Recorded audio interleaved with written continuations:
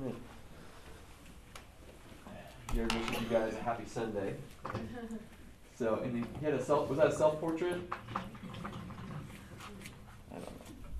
So, I think there's handouts, and we are, I think, around page 3 for there. So last time we talked about different ways of interpreting the Bible, and we kind of talked about how when we have the scriptures,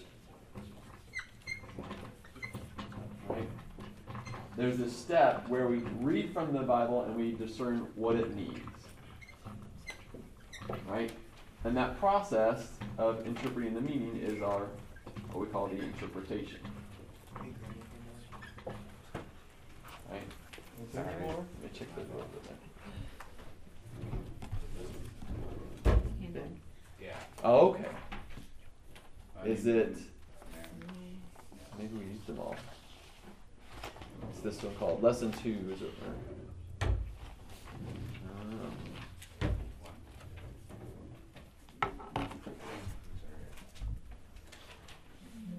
No? Yep. These are not it. I'm so sorry. Okay, maybe we're out. Yep. Might have to share. Yep. No problem.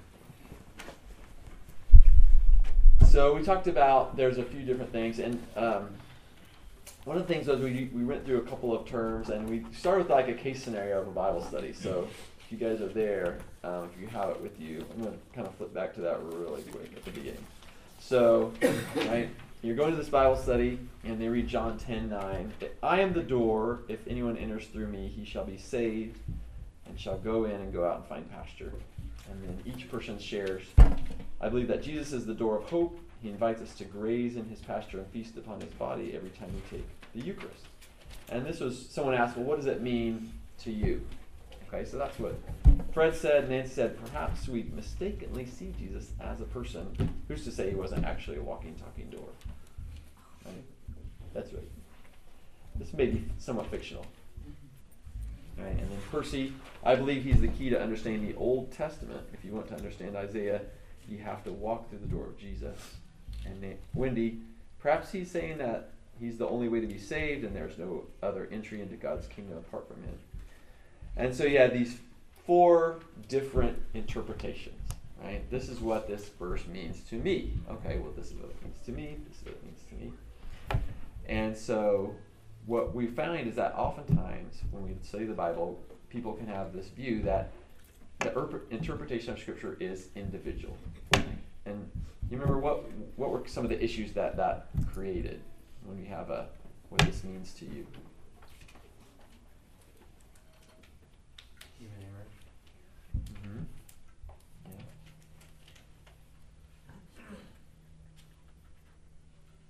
How so? Like, where does the error come in?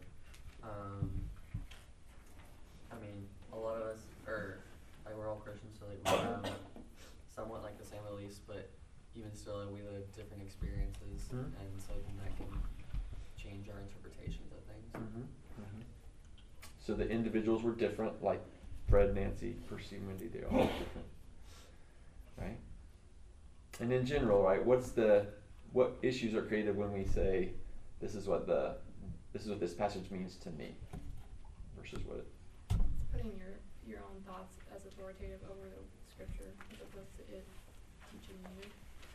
Yeah, and when we say that, kind of what we're saying is that the meaning doesn't necessarily come just from the words on the page or from the scriptures, right? So when we say what it means to me, right, this is basically, we're determining what it means. But when we bring in the individual or the reader, we're talking about what it means to me, right? That somehow my own perspective influences the meaning of Scripture, all right?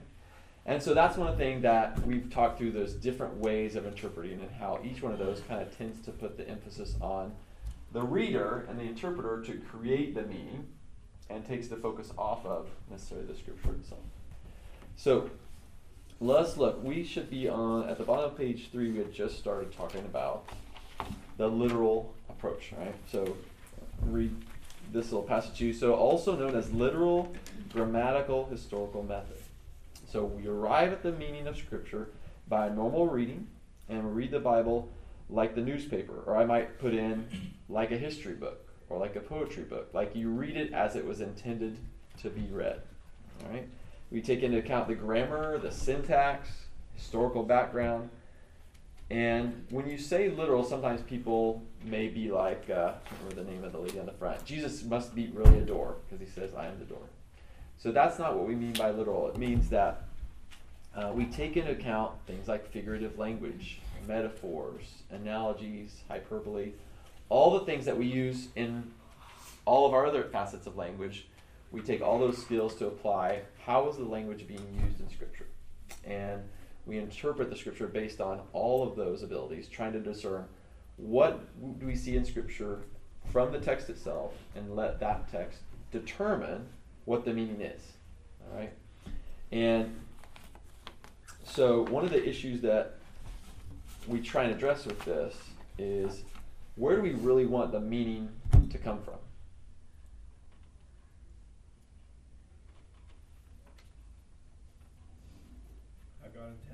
How God intended it, all right? And let's follow that through. So, how did God choose to reveal himself in Scripture? What did he use? Who did he use?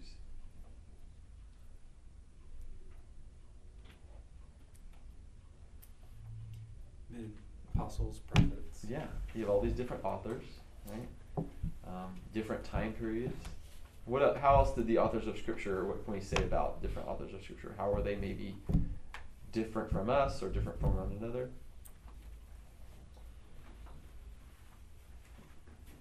They were inspired by the Holy Spirit. That's right. That's right. And so we're taking into account there's kind of a dual authorship. It wasn't written, right? You can't, when you say who wrote 1 Corinthians, you could say the Holy Spirit, you can say Paul, right? Both of them wrote that. And then how do they differ from us today as readers? Right? What are some ways in which we differ?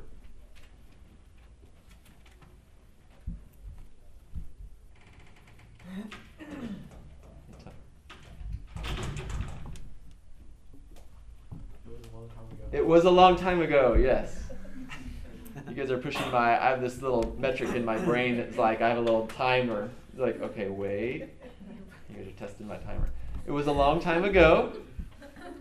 Not quite in a galaxy far, far away. Right? So we have time, which separates us. What else separates us from authors of Scripture? Language. Mm-hmm. So primarily, we have Hebrew and Greek. What else separates us? If they were, Culture. Mm-hmm. What else? if they were an apostle, they actually saw Jesus Christ. Mm-hmm. What they personally experienced, what they were eyewitnesses of. Mm-hmm. Location. Yeah, they lived in a different part of the world, and many of the authors lived in different parts from one another as well. And so I bring these things up because as we talk about interpreting, sometimes it can be wrong. The wrong approach can be let's bring the Bible back and interpret it into what it means today, for us today. And they try and take what they wrote originally and make it, this is what it means today in terms of how it would equate to our culture. And really, we ought to be taking ourselves and trying to go back to understand what it meant at that time, that place, and that culture, in that region, and that language, so that we can understand its meaning. And so one last thing I would say is that when we come to an interpretation and get its meaning, there can be many different applications.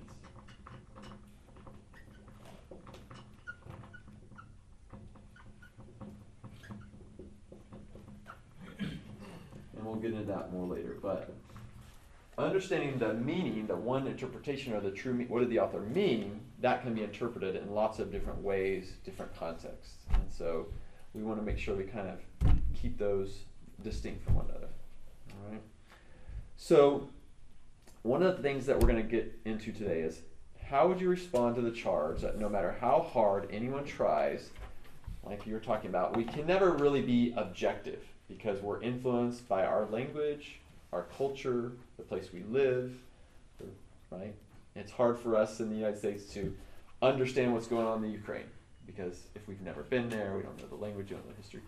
So how do you respond to that when we think about the scriptures? What would we say?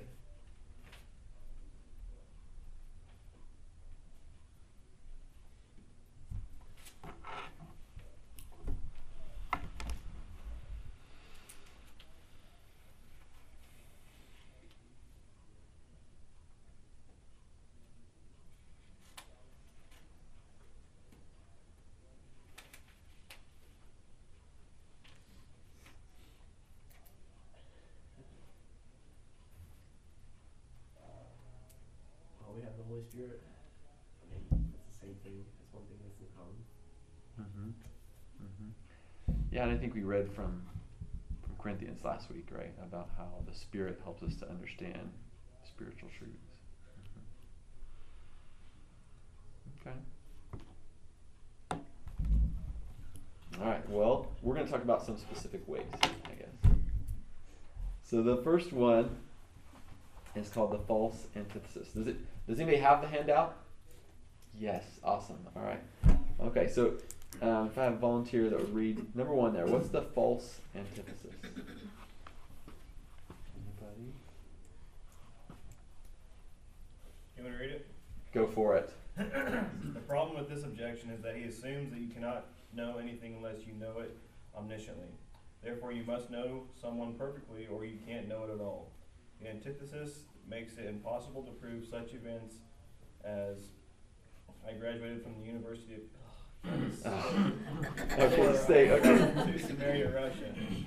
Thought those words would never come out of it. This factual skepticism makes it impossible to know or understand anything, including the purveyors of this postmodern ideology.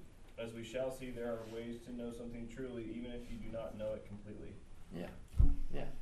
So that's kind of the first objection, right? And have you guys ever kind of recognized this, or can you think of a context where you've heard someone use this idea? Since you can't know it fully, you don't really know.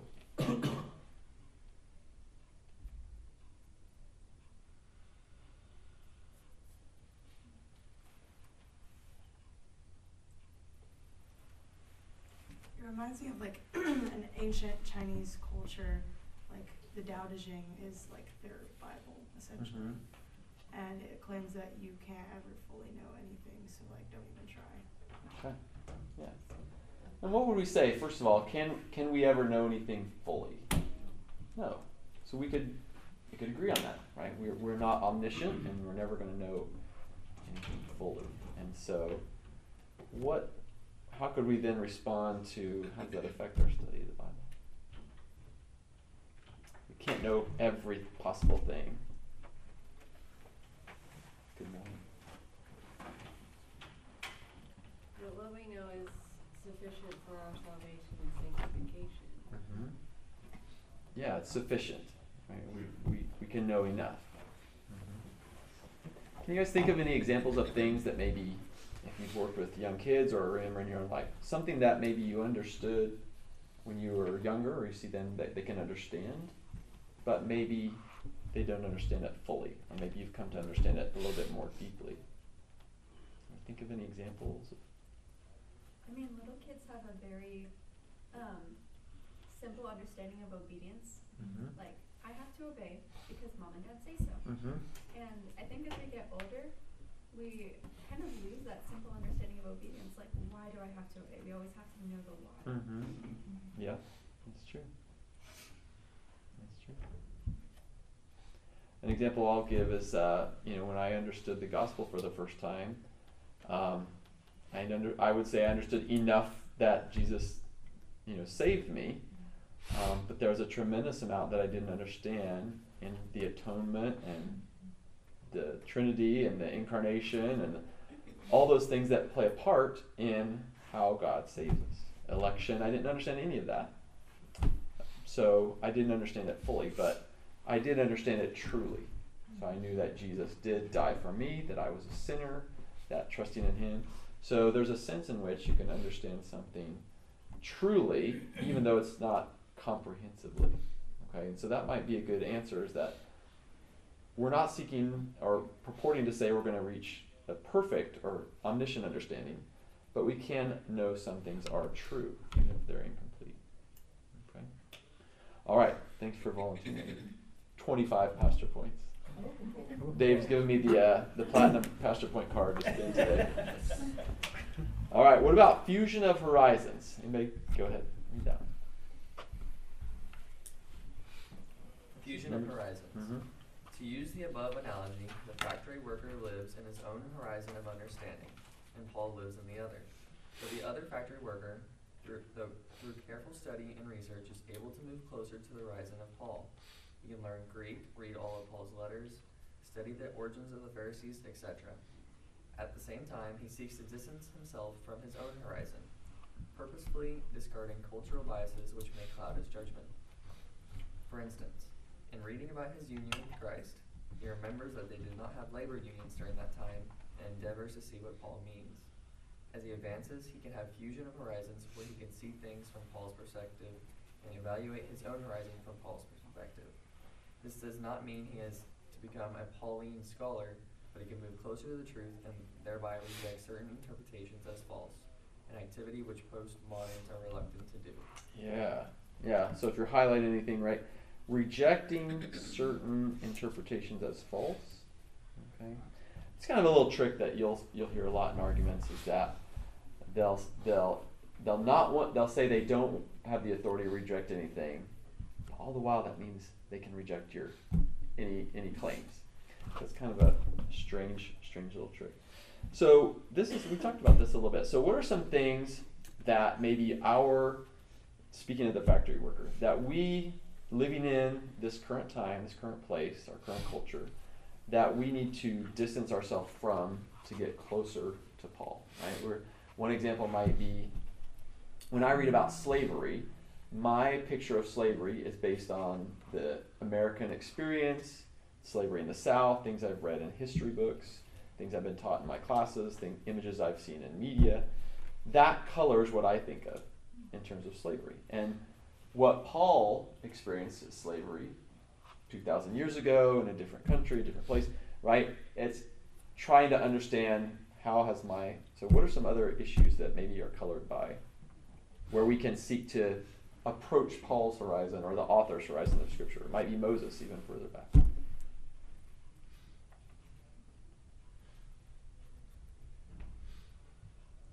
What were some things the factory worker did? You can what? Yes? I think they were slaves to worshiping idols. Yeah, which seems very Times foreign to us. All kinds of different. Mm-hmm. You worship this idol for rain, you worship this idol for a good harvest. Mm-hmm. Mm-hmm. Can you guys think of a passage or a part of context where they're addressing that idol? I can think of several in the New Testament.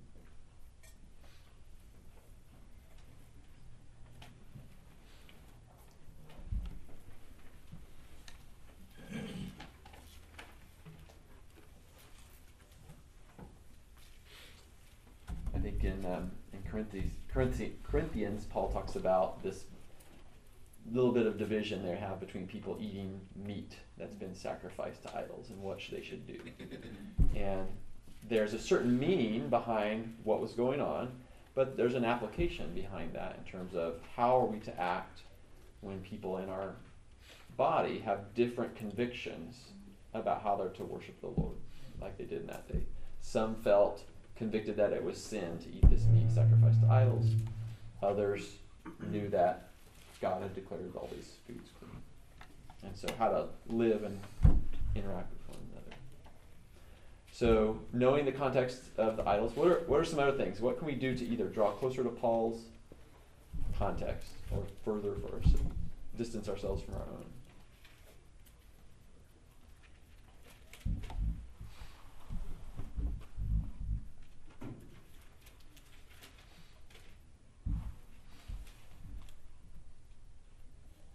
You were asking about the factory. Yeah, what did things he do? he did. Yeah. Could learn Greek, he could read all of Paul's letters, Mhm. study the origins of the Pharisees, etc.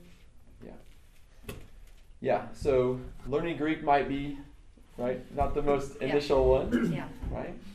But one simple thing what could just be to have an app or a interlinear where you can at least, if you're interested in a particular word, look and see what that word means. Where did it come from?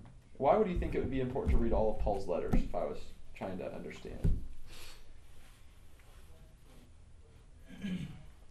Well, when you read Paul's letters, they're different than things that other people wrote, and so you can kind of pick up on his style and what he does from one book to the other. Like if he does this thing in this book, well, then he's probably gonna kind of have that same style in other books that he wrote. Yeah, exactly. And I guess to try and think about how we use normal language today, if I get, an email from my wife, or if I get an email from my boss, right? My relationship with those different people helps me interpret the meaning behind what they're saying. So the more familiar you are with those individuals as authors, the more helpful that can be. All right, then we've got the hermeneutical spiral. Okay, can you guys? Who's got the hermeneutical spiral? Number 3. Jason, thank you for following fold. I'm ready. Go. Similar to the fusion of horizons, the factory worker asks the text questions, and the text answers them. These answers subtly change the man and shape his additional questions. In the middle of this circular exchange is the truth, and as each question is asked and answered, the radius of the circle shortens, drawing the factory worker closer to the truth. For instance, factory worker, who is Jesus? Text, a carpenter's son reared in rural Israel 2,000 years ago who claimed to be the Christ and was crucified. Factory worker, was he really the Son of God? Text, Jesus attests to this, and it was confirmed by his teaching and miracles. It is also confirmed by his death, burial, and resurrection. Factory worker, why did Jesus have to die? He died on account of your sins and trespasses against a holy God. Awesome. Keep going. Okay. Yeah. As you can see, each answer changes the questioner and his future questions. If he asks enough questions, he will become a believer, which will shape additional questions. When he keeps interacting with the Bible, he descends into a tighter spiral around the truth. All right. Yeah. So, for example, if he has never heard of Jesus, right? He's very far from really understanding about who he is, right? So his first question, and when we approach any question, right, we ask a big question, and as we study, we start to find out who Jesus claimed he was, who other people said that he was. And that creates that new question. Okay, he claimed he was the Son of God. So was he? So once we know that answer, we have a little bit more tightly defined picture of what Scripture says about who he is. And so as we continue asking questions, each question answers, and it kind of automatically eliminates some things that are, okay, he did not claim to be just a teacher, right, which is he was just a great teacher, he never claimed to be God. So we see that that's no longer a valid interpretation of Scripture. And as we go through, we get closer and closer, asking more and more questions. And so our distance between that omniscient truth is just getting we're getting closer and closer to knowing more and more. Okay? So I think the key point is to remember that as we study, not only is our interpretation changing, but oftentimes we're changing as individuals. And so God is working through those questions to shape us and to shape our questions. This last one's also kind of a similar analogy, so I'll kind of read here. I wanted to almost edit this because asymptote's like a mathematical term, and I was like, I don't know if this is exactly the technical, but you get the idea, right? Asymptote is, right, you have this curve that's approaching a line without ever touching it. It's narrowing the gap. It's getting closer and closer. And so, right, you think about the child attending Awana, learning a little bit about Romans, moving closer to the truth, reads the entire book, then he reads a commentary, then he learns Greek, and so constantly gaining closer and closer distance away from what the truth of the Scripture means as he studies more and more, kind of closing that gap.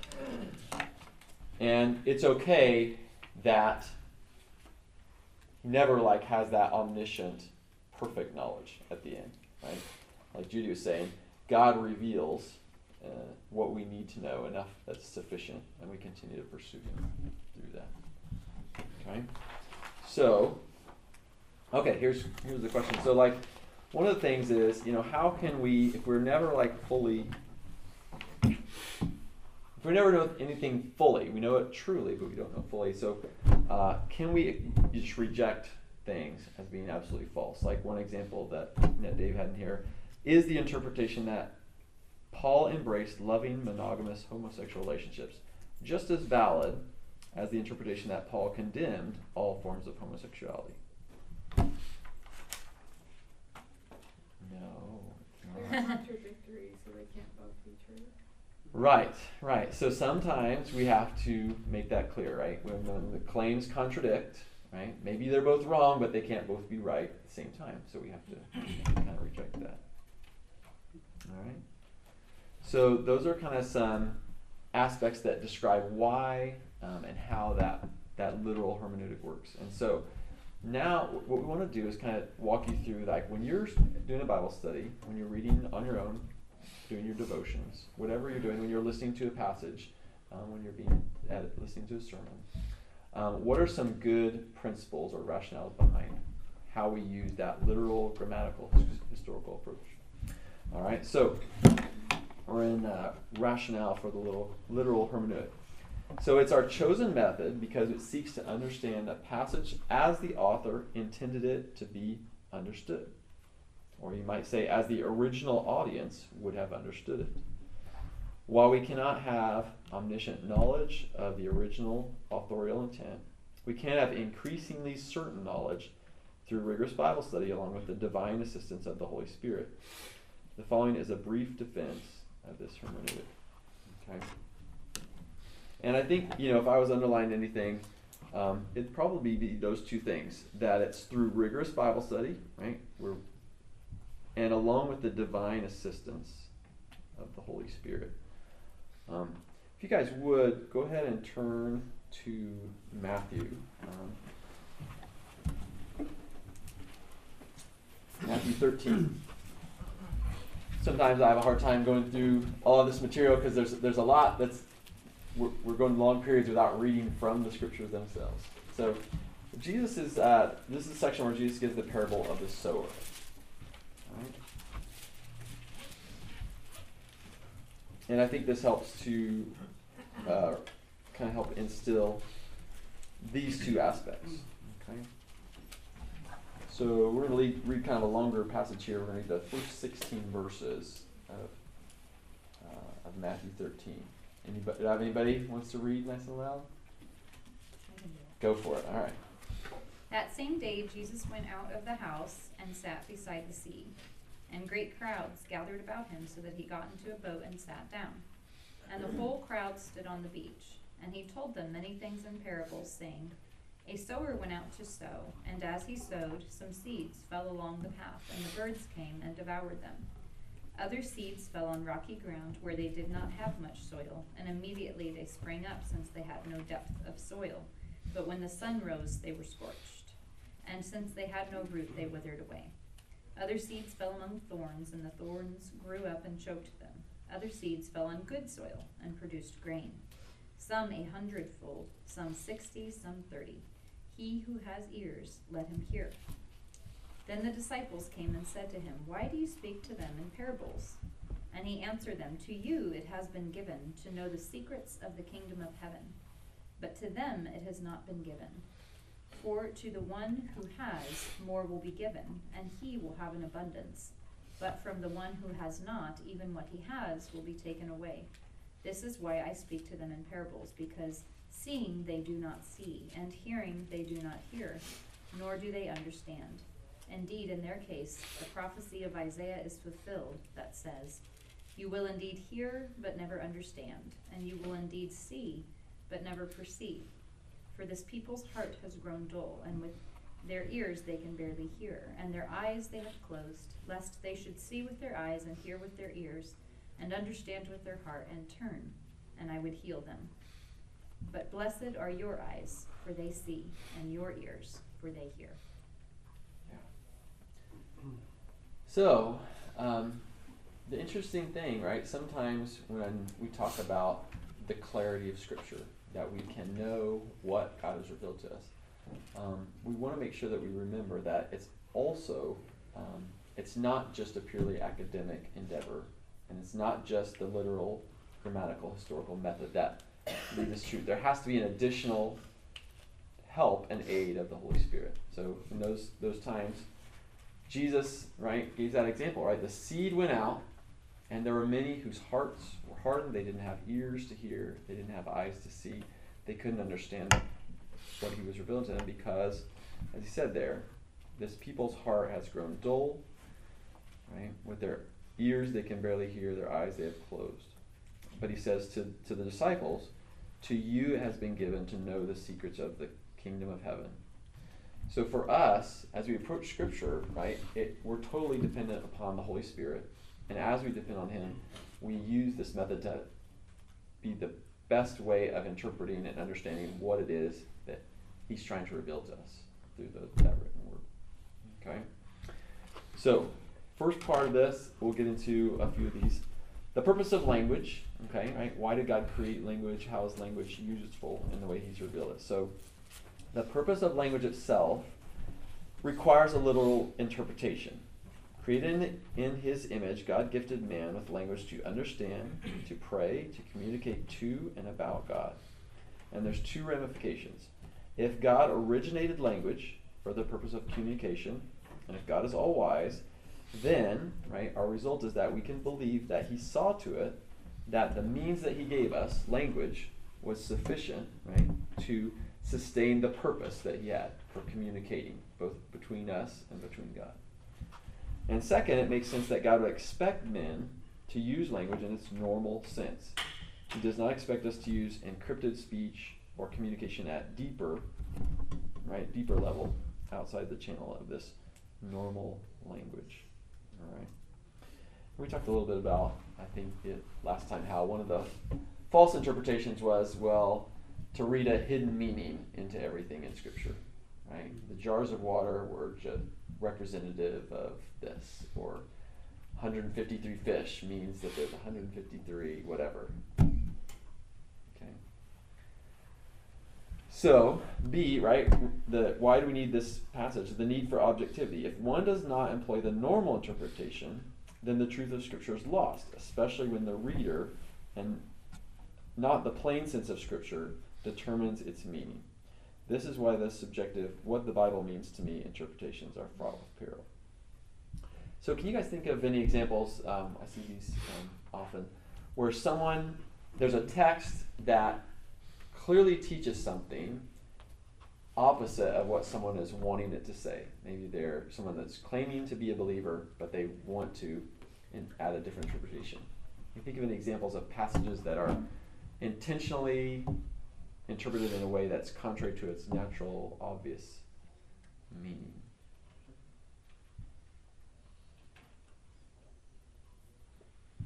Do all things through Christ who strengthens me. That's right. Right. Before every football game. Right. Or I'm going to make $1 million in my business. Yes. Right. That's great. Can you think of any other ones that are just, that's not what it means?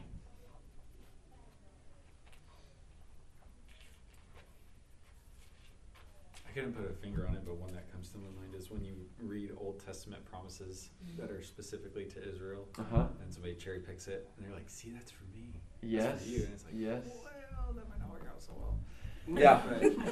Yeah. It might not. I'm somewhat hesitant, but like, what's you guys have probably, I always did, used the verse from Jeremiah. What's the verse? 9:11. Yeah. Right.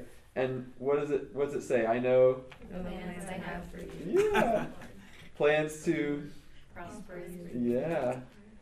And what's the context of that verse? Does anybody know? I think it's when they're going into the promised land and they're scared because there's big guys in there. Is that it? So you're getting warmer. Right? You're getting warmer. Is it them Yeah. So Right. God's like, you're gonna go into exile, but it'll be okay because I'm Yeah. with you. All this horrible stuff is going to happen to you. Bad stuff is coming. But I know the plans I have for you, right? A hope and a future, right? He's not saying everything's going to be awesome. Just wait, right? He's saying, no, it's going to look really, really bad. Right? So it might be, right? And it's going to be bad. Well, and the hard part is that you can, there are truths for, and application for us, but we have to know the context to understand. Right. And what that would mean for us in today, like. Yeah. And I think, in that context, there was a lot of the false prophets who were saying, no, the Lord will never let you lose Jerusalem. You'll always have this, and you should go. You're going to win this battle. And he's like, no, you're going to go into exile. So that's kind of in a scenario where, understanding the context helps you have a deeper, richer understanding of what he means when he says, right? I know the plans that I have for you. Or just knowing what the Bible says and doesn't say. Because some people could say, well, the Bible says this thing, and right. It's like, no, I don't really think it says that. Yeah. That's a very common one, especially among politicians. In the Bible it says the Lord helps those who help themselves. I heard that one a year or two ago. I'm like, no, it doesn't. Right? And even the passage that we read in Matthew, where it says, for to the one who has, more will be given, and he will have an abundance, but from the one who has not, even what he has will be taken away. So obviously this context is talking about understanding the words of God. But I've heard many people in the last 6 months in a couple different scenarios, the Bible teaches that the rich will get richer and the poor will get poorer. It's because it says, who has, more will be given, and who doesn't, they'll be taken away. So you can see how right, there's lots of possible ways to misinterpret. I've heard too, when they say, well, the Bible says an eye for an eye. And you're like, yeah, it does. Then what's the next thing it says? Yeah. Yeah. Did you just stop there? Right. But I say to you, right, and so there's a correction in that of technically the Bible does say that, it's in there, it's as a correction, and so there's that context that's missing along with it. Very much so. Very much so. And I think that one thing that has been frustrating but helpful for me over the years too is these tools are helpful to individual believers and the church to help one another understand what the Bible rightly means. But they really don't help in an argument or a debate where someone is not desiring to know what the word says. It's kind of sometimes a waste of throwing your pearls before swine, where it's the goal and intent in some conversations is not to understand Scripture or to know what it truly means, but to attack. And so sometimes it might be more wise to discern what the meaning of this conversation or the intent of the person is before going into the literal, historical, grammatical. So let's talk about the example of the Bible. This is one of the most powerful ones. So the prophecies of the first advent of Christ were fulfilled literally. Bethlehem meant Bethlehem. When Jesus was pierced for our transgressions, he literally was pierced. There was a literal hole in his body. There are some instances that we call typological interpretations, where the imagery of the Old Testament, so out of Egypt I called my son, are related to Christ. But these are generally exceptions to the literal fulfillment of numerous other prophecies. These typological interpretations in the New Testament are inspired by the Holy Spirit. So it's not that we are adding in that these were typological, it's that the Holy Spirit is explicitly saying this particular interpretation is what we have given through the Holy Spirit by the apostles. So additionally, the reason we can understand these interpretations is because we interpret them literally, right? And so you want to always ask the question, right? How did the people in the Bible interpret Scripture? How did Jesus interpret Scripture? And we have a great example in the New Testament and even the Old Testament of quoting other passages, other texts. So there's a great deal of example there for us. All right, and so now that's our rationale for why we're using it. We believe that the language has meaning. We need to be objective, so we're going to put the meaning onto the language from the text. And that's the example that we see used in the Bible. That the meaning comes from the words themselves, that have a literal, normal reading. Any questions right now as you're thinking through what we've talked about when it comes to the literal, historical, grammatical, that you're like brewing around in your head, things that we've talked about?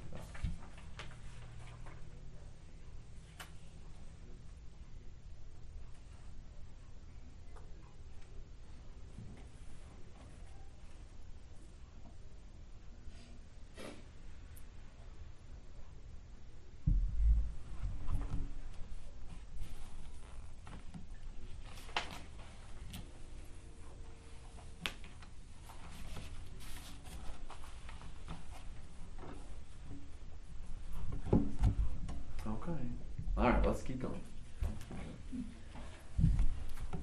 So interpret grammatically. Since words are the vehicles of thoughts, and since the meaning of any passage must be determined by a study of the words therein, and their relationship in the sentences, determining grammatical sense of the text must be the starting point for normal interpretation.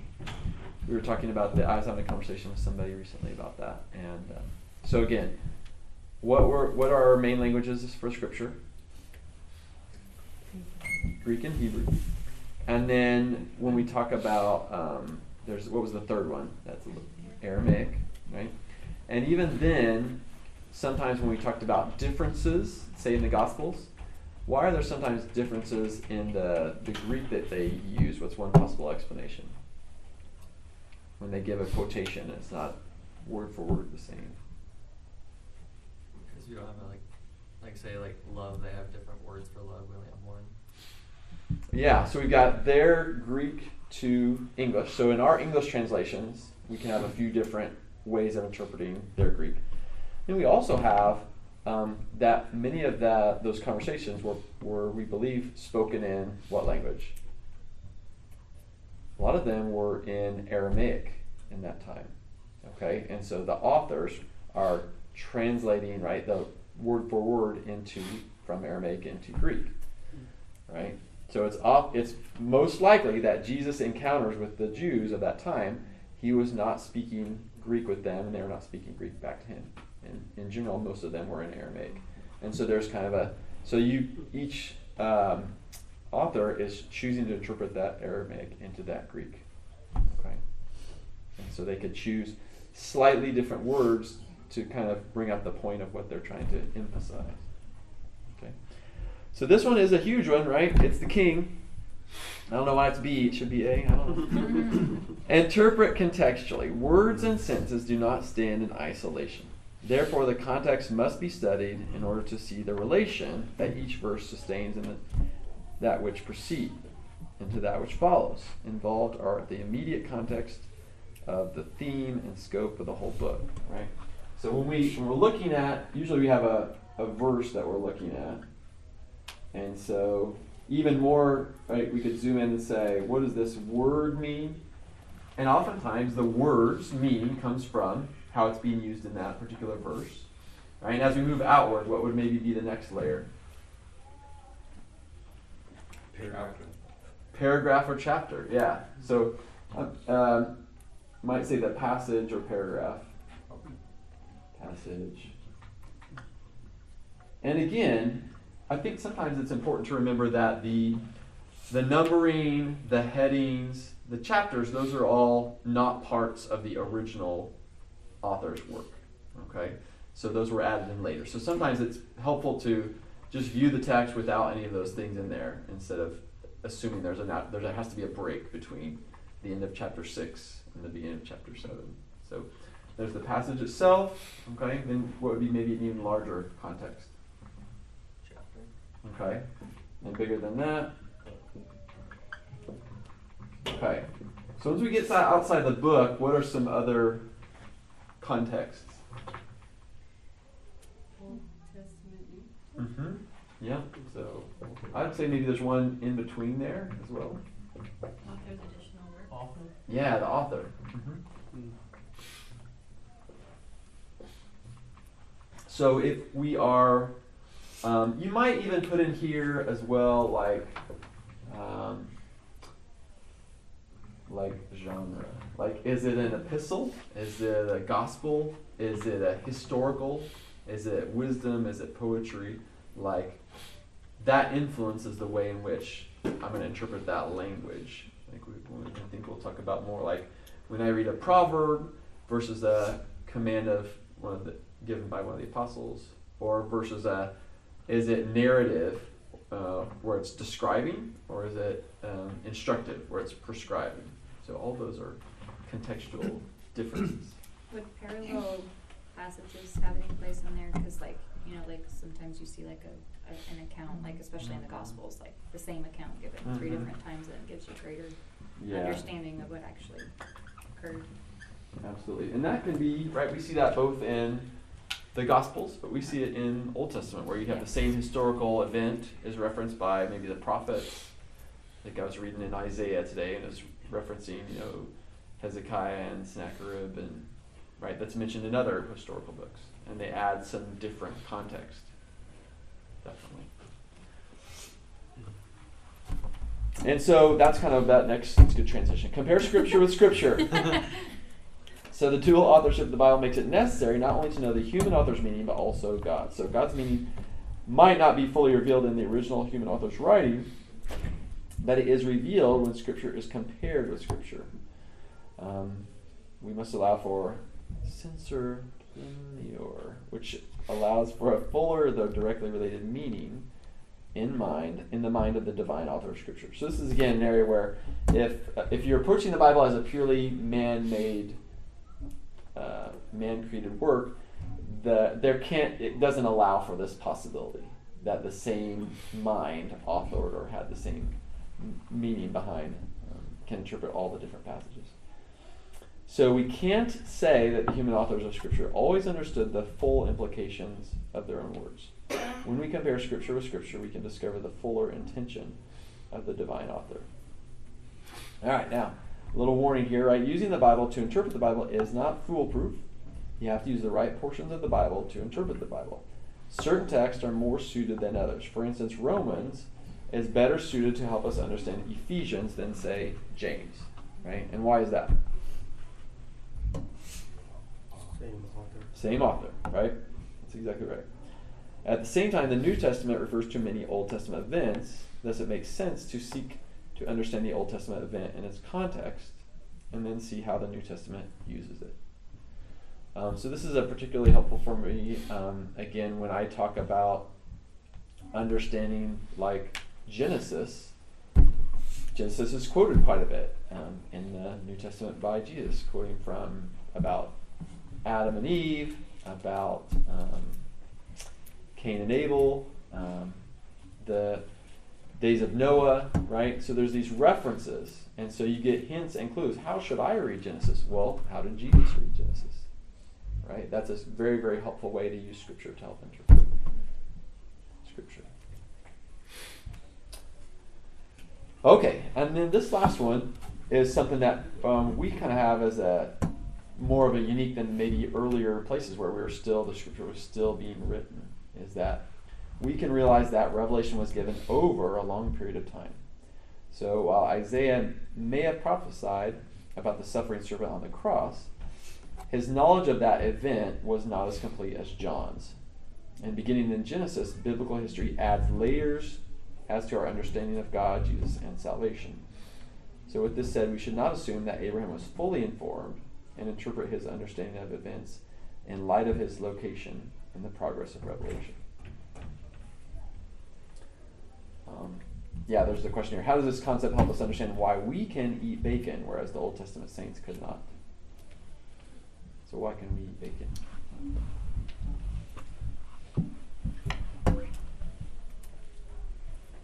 We have a new covenant with God. Yeah, and we learn about the new covenant from Christ and from the New Testament. We made it through a lot today. Closing thoughts, closing questions as we get ready for.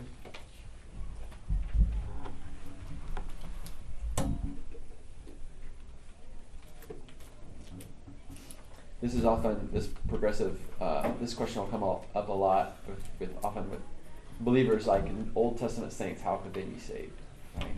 there's this progressive revelation, something we talk about with our kids a lot. How did that? Because what did they know about the Savior? Right? They were looking forward to it instead of looking back at it.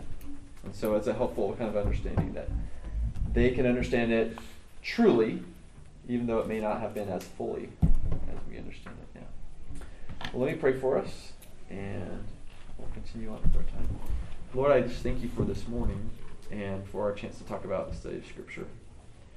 I do pray that your Holy Spirit would be our teacher, that you would guide us and direct us in our studies. And I pray that you'd use each one of us to ask good questions, to grow and to learn in such a way that we become a student of your word, that we might not purely understand it in an academic sense, but that we would know that it is your word has been written to us, for us, that we might know you, and that we might grow close to you, that we might be made into your image. And I pray that you would do that and accomplish your goals. Give us eyes to see, ears to hear, and hearts that are open to receive your word. I pray that as your word grows and it's planted in our hearts, that it would bear much fruit. We ask this in the name of your Son, Jesus. Amen.